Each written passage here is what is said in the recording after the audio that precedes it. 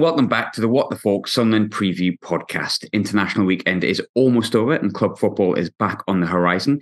And a little meeting between the lads and Dr. Evil Stoke City is on the way. Now, things don't seem to be going too well for the Potters as we approach the weekend, but we have got someone to give us the full lowdown on exactly what's happening with the side we're going to face this weekend. It's the excellent David from Stoke City podcast, Wizards of Drivel. David, it's been a minute. How are you doing? You all right? I'm not too bad, Graham. Thank you. Good. I think normally we'd hold off on the good stuff and we'd hold it back until the main talking point, but I can't be bothered. I just want to get straight to it. It's been over a year since Alex Neil left Sunderland and joined Stoke. Appears things haven't gone that well with him. I read on your forum a thread that one Stoke fan said, "You should be backing him." And the guy replied saying, "Yes, I will back him, firstly into a wall and then into a wood chipper." So how under pressure is he ahead of this weekend's game? Really under pressure. Just table-wise, we are, I think, still hovering slightly above the relegation zone, thanks to the absolute dross that is in the relegation zone, largely.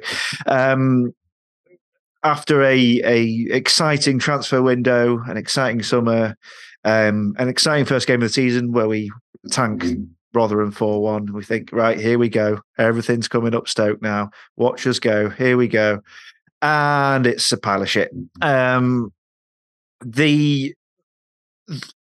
players we've signed haven't been that bad, so I don't think it's necessarily a recruitment issue. It's Alex Neil tactics issue that has really, really held us back, I think, in a lot of these games. For a side that has, I think at the moment, 2 fit defenders, and one of them is Kieran Clark, signed in a blind panic. We do set up awfully defensively. For a team that sold its only left wing back, we seem to be playing 3-5-2 quite a bit. For a team that has no kind of focal point, we do seem to hit it long to the medium-sized man quite a bit. And so there's a bit of a kind of, I don't know how we thought of that thing. Like, I imagine like my colleagues who are maths teachers, if they're marking a paper and they see someone's put 2 + 2 is 5, I guess they must wonder, how have you actually thought of that? How has the process worked in your head for you to come up with that answer? And that is what Alex Neil is giving me right now. Just, I don't understand like the logic behind the tactics. Never mind just the tactics aren't working. It's, they don't seem to make any sense whatsoever.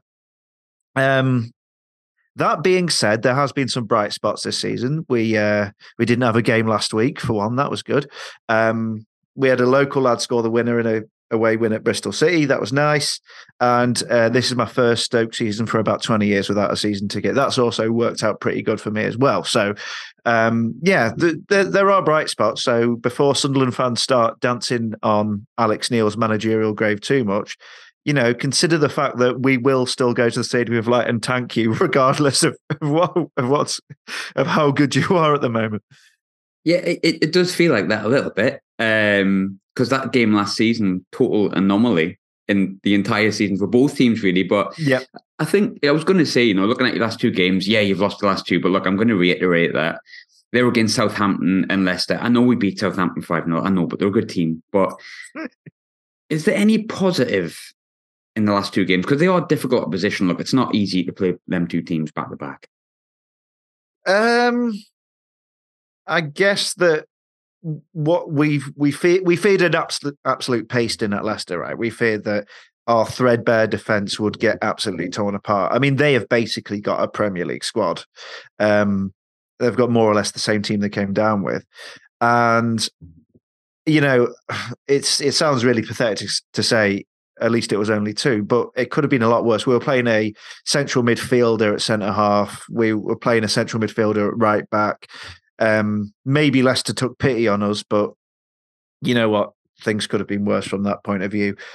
And I guess there's been brief flashes of things, but they have been brief. So like he's brought Nathan Lowe into the side, who's a local lad, scored that winner against Bristol City. Bae Jun Ho is a really exciting Korean midfielder. He's shown flashes of stuff.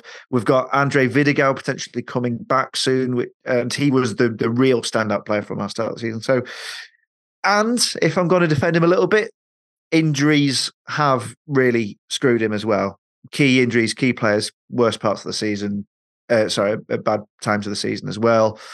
I do have some sympathy in that regard. So yeah, not getting beaten 6-0 is really something I was clinging to from a couple of weeks ago.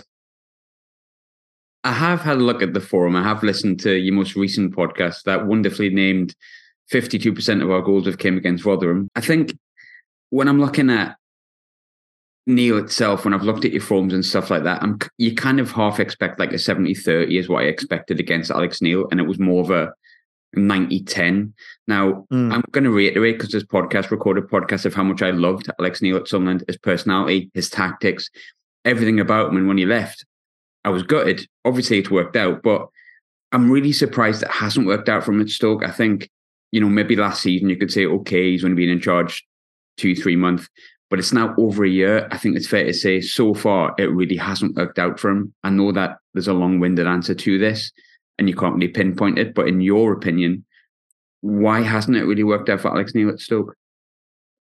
I think there's an extent to which Stoke serves as a kind of confessional for players as well as managers, by which I mean they go to Stoke, they confess their sins, they absolve themselves of the sins, but whilst at Stoke, they are still very much paying the price for that. And once they leave Stoke, they are absolved of their sins and they go off to do brilliant things. So I have no doubt that when Alex Neil leaves, he will go and do a fine job at wherever he ends up. Just as, Jack Clark comes to us, is meh, and then goes off and takes the league apart. And there's plenty of other players who've come to us on loan or for a season a bit, who've just gone off and, sense that sort of freedom, like a prisoner being released, oh my God, I don't have to be in Stoke anymore. It's fine. There's a little bit of that Stokeness about us, like Nathan Jones, Gary Rowett, Michael O'Neill. Michael O'Neill less so, but managers come to us with decent reputations and everything kind of explodes. Nothing really works the way it should. It's just a bit kind of scattergun, and it's not like there's just a thing you can immediately point to. You say, oh, it's the players, it's the chairman. Everyone always makes a point if the chairman backs them as much as they can. There's been different things at different times for different managers, but there's just a kind of vibe we've got, which is, right, we'll start the season well, we'll sign some exciting players, we'll think about a playoff push 16th. And that's been it since we've come down. With regard to Neil specifically, I understand we signed 15 players over the summer, and they won't have all been Alex Neil signings, because we've got a head of recruitment who's bought players from all four corners of the globe essentially. And so there'll be a little bit of him perhaps not really knowing these players. Having said that, he's still signed Daniel Johnson and Lyndon Gooch, so guys he does know well.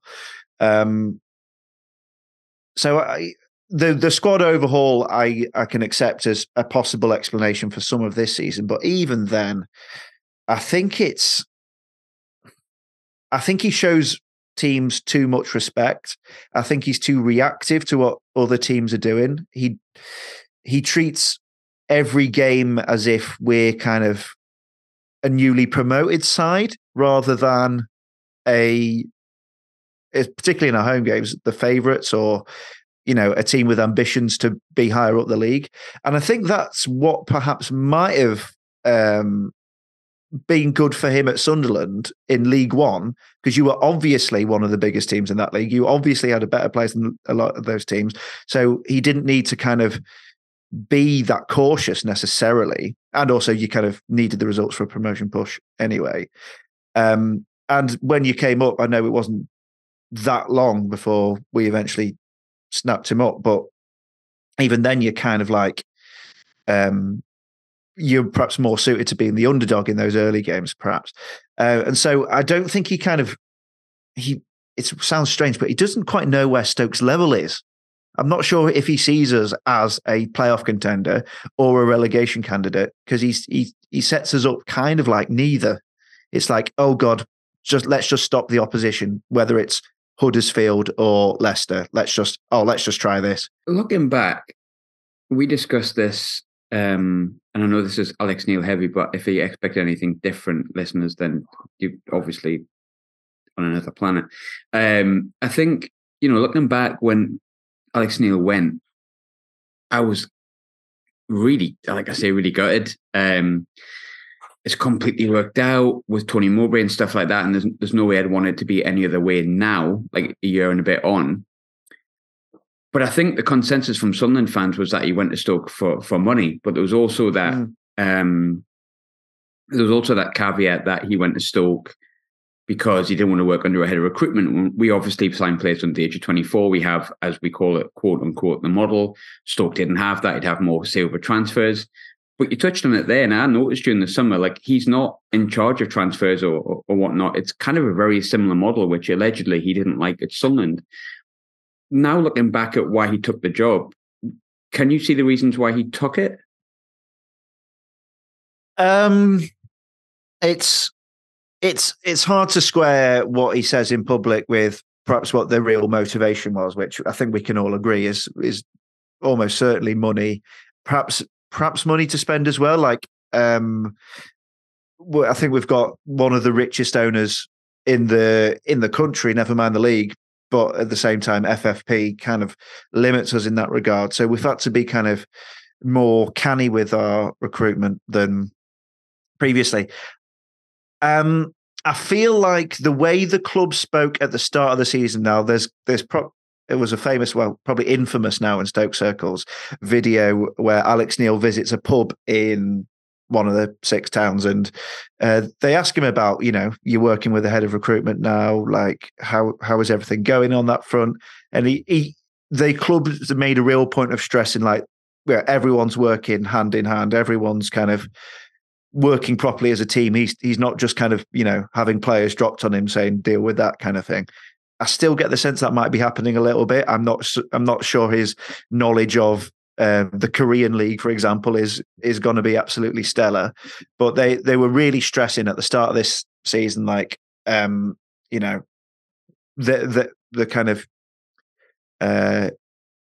unanimity between Neil, Jared Dublin, who's our kind of recruitment guy, and I forget these stupid titles now, but like operational recruitment guy. So I think Alex Neil would, like, I don't think he'd mind the current setup we've got at all if he was winning games fundamentally. So I think if he does go, if he is sacked soon, then I can see him complaining about that on like some mediocre podcast where he's, they wanted to buy all these foreigners and, it didn't work out. I can see him using that as an excuse. But at the same time, like, that's the way football's going, and you kind of have to adapt or die a little bit. And at the same time, as I said before, he's still got Daniel Johnson, he's still got Lyndon Gooch, he's still got players who clearly he wanted as well. So it's not all just being like Alex Neil kind of getting what he's given. Yeah, I think you summed it up quite well, to be honest. But ironically, like, one of his better moments came last season at the Stadium Light, which we touched on. You beat us 5-1. We were nowhere at it. Your team that day, it looked like an Alex Neil tactical mastermind. He knew exactly how we'd set up, what we do, and you were like, oh, well, maybe, it is going to work out for him at Stoke, and, we've had a bad day, we need to move on. But it hasn't really changed after that. It's like you set up for that one game and knew how to win it. So, what happened that day, and why, in your opinion, has he not been able to replicate that? Because you played really well that day. We can't really hide it. Yeah, I think either because of that game or leading up to that game, we had an incredible March where we had the briefest like glimmer of a playoff push where we beat Blackburn at home. We were absolutely smashing them to pieces off the park. We beat you guys away, obviously, and we beat Coventry away, who were playoff contenders 4-0 as well. We were absolutely blowing teams to pieces, and it was like we had Josh Lauren, Ben Pearson, who were still there now, still playing, but seemed like completely different players. and Will Smallbone, who's doing all right for Southampton. And they were just absolutely smashing teams to pieces in that midfield, particularly against you guys. It was just like, oh my God, these three lads are just like charging around. They're not the most technically proficient footballers by any stretch, but they're absolutely just in everyone's faces. They're going in for tackles and they're just creating things for either the wing backs, as it was, or the front three to create stuff. And the team this season, for some reason, which I can't quite pinpoint, just seems a little bit more cowed, a little bit more timid. And it's just like Josh Laurent, like towards the end of last season, was like, Billy Big Bollocks, look at me, I'm scoring goals and, making challenges. We appointed him captain and now he's like, he goes missing on the pitch. And it's the same system. We're still more or less playing the same system. The personnel we had to replace because it was either loans and we need to get players in. But there hasn't been like a huge transfer departure that we've think, oh God, we really miss so-and-so. So I'm a bit kind of lost as to what's happening. I think he still doesn't know his best team. And in that March period, it felt like he did. It felt like he kind of clicked onto what his best team is. And now what's not going to happen this season is him being given until March to work out what his best team is. So the difference with last season was it wasn't his set of players. So, it was kind of, let's just plod on by till the end of the season. And so he's really got to find this team quick. Otherwise he is toast. One of the players that played last year and was a big signing in the summer, didn't score for ages. And of course, Dwight Gale, former of them lot, comes and scores 2 of his 3 entire goals at the Stadium of Light. So I thought, I wonder how he's got on, because I haven't heard much of him. I thought, I wonder, and I looked and he's fallen off a cliff. He's barely featured. Where's Dwight Gale? Is he a thing? Yeah, that's a very good question. Like, obviously hilarious that he scored 2 against you, but we even at the age he is, I think we signed him at 32 perhaps. Even at the age he is, we thought, yes, championship goal scorer. You look up championship goal scorer in a dictionary, picture of Dwight Gale, there he is.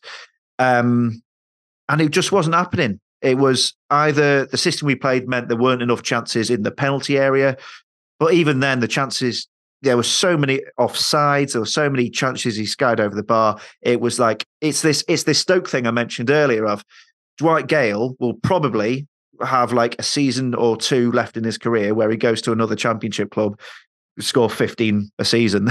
But for us, he's just like, he brought him on with 10 minutes to go in a game against Huddersfield. I was just like, what are you doing?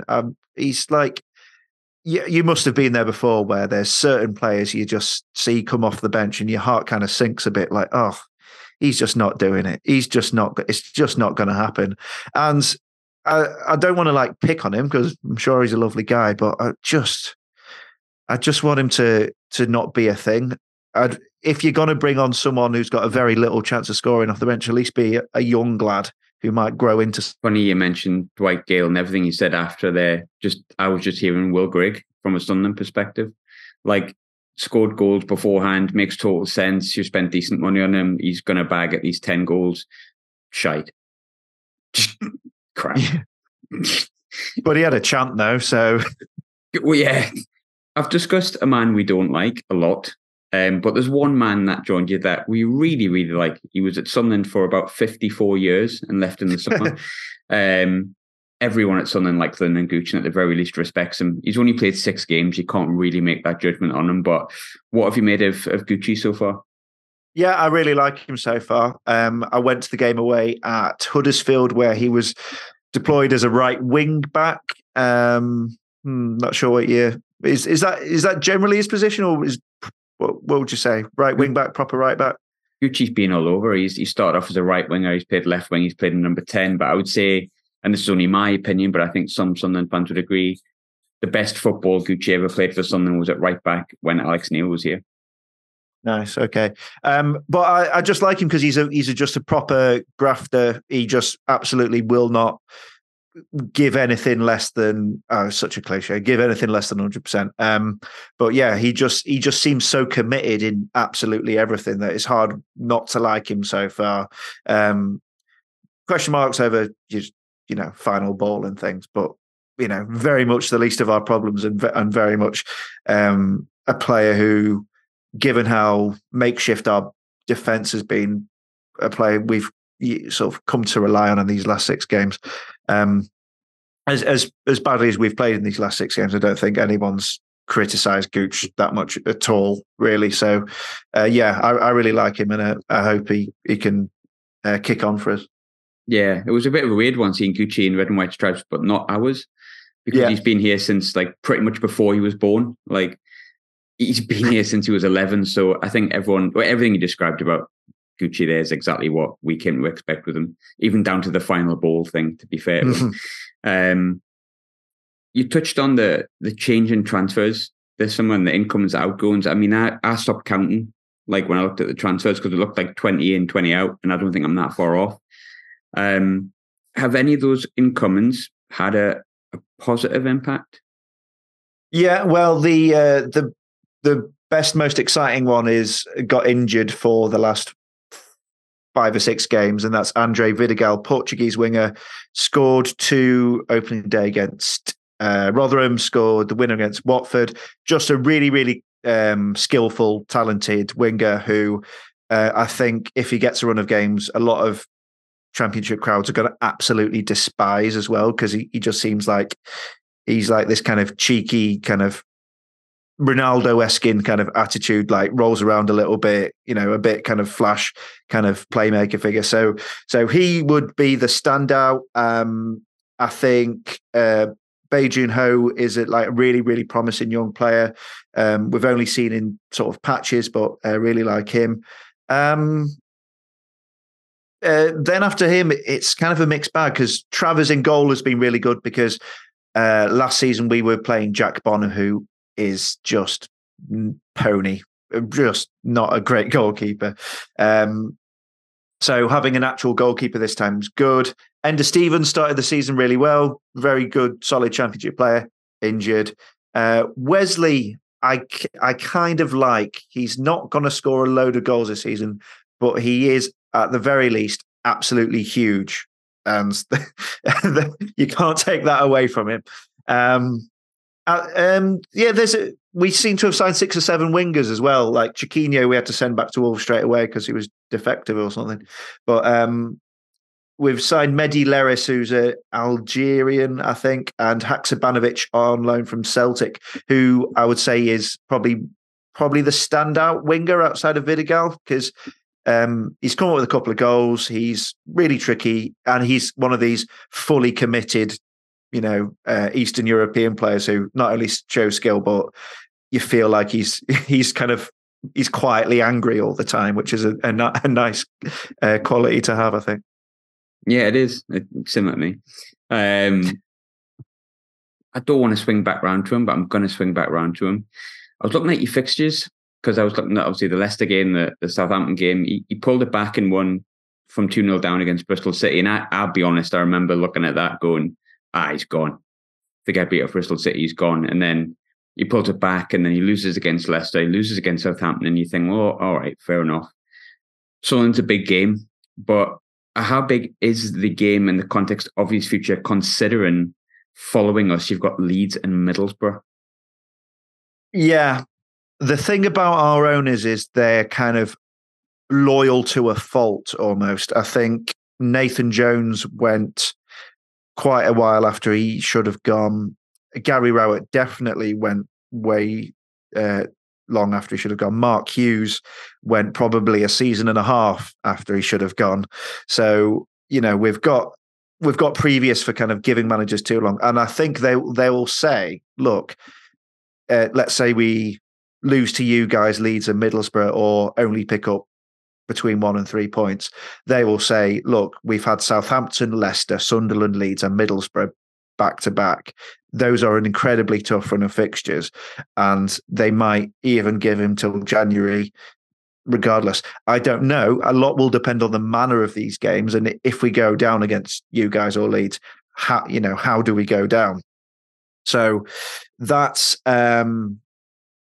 it's gonna be very interesting to see what happens, because I think, let's say we go down early to you guys, a couple of goals in the first 10 minutes or so, I think it could be like just super toxic in the stadium. Like when we are on it, when we have the knives out for a manager, we can go full Everton, quite a lot, and just get that nasty and vicious. We invaded the pitch once against the owners because we lost the game 7-0, and I'm feeling like, and they were the same owners we have now, but that was in 1998. So I feel like there's a kind of second coming of the 1998 anti-owner pitch invasion on the horizon somewhere if this dross continues. So it will be interesting.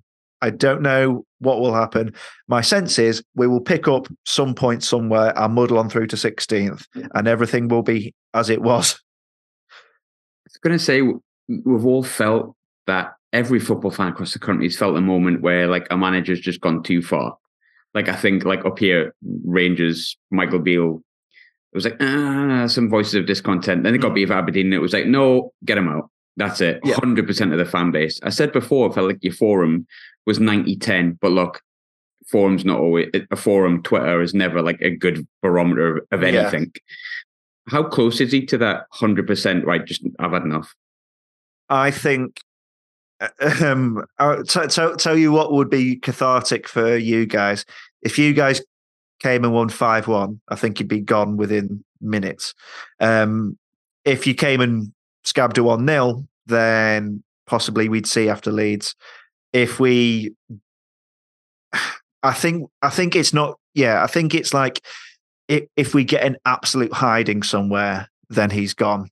I'm not sure it's necessarily the results. It's what are you showing us now? I think in a way the kind of, I was going to say the kind of free hits. They're not free hits, but if he just defends and just plays cautiously and only loses 1-0, he might be better off than you trying to win than getting battered. I would not want to be in his position, because I think whatever he does, we're probably going to lose, and he's probably going to be out within a couple of months. Yeah, I don't know is the answer. We're a stupid club. We have been for years. Stupid. Looking at the game itself, there'll be every Sunderland fan listening to this, right? And people always tell me this when they're listening to the preview show. They don't like fans that feel pessimistic about the game, because immediately it goes the other way. And I think you look at the fact that, last time we played you, he wasn't doing that well from the outside looking in. We were playing really well. And then it was 5-1. So this weekend just feels really dicey for me, because as you said, it is almost like a free hit. But we do come into the game 5 wins out of the last 7, I think. We did get trashed off Middlesbrough though last game. From what you've seen of Sunderland, how are you viewing the game coming forward on Saturday? Like what do you expect to happen if we can look into a crystal ball, which seems impossible with Sunderland versus Stoke? So, Jack Clark's obviously having a belting season. You've got, young Joe, really exciting player. You're scoring goals. You're picking up good results. It's I'm not saying this to go, just as you said there, play the part of like a sort of pessimistic fan kind of thing. But that 5-1 last season was like lightning in a bottle. That's never happening again. I don't care how, what mystical powers he's got, Alex Neil, but there's no way that happens twice. I think you guys come here full of, you've got revenge on your minds from last season. You can really, really stick the knife in this time. I think you come and you score 3 goals and you win.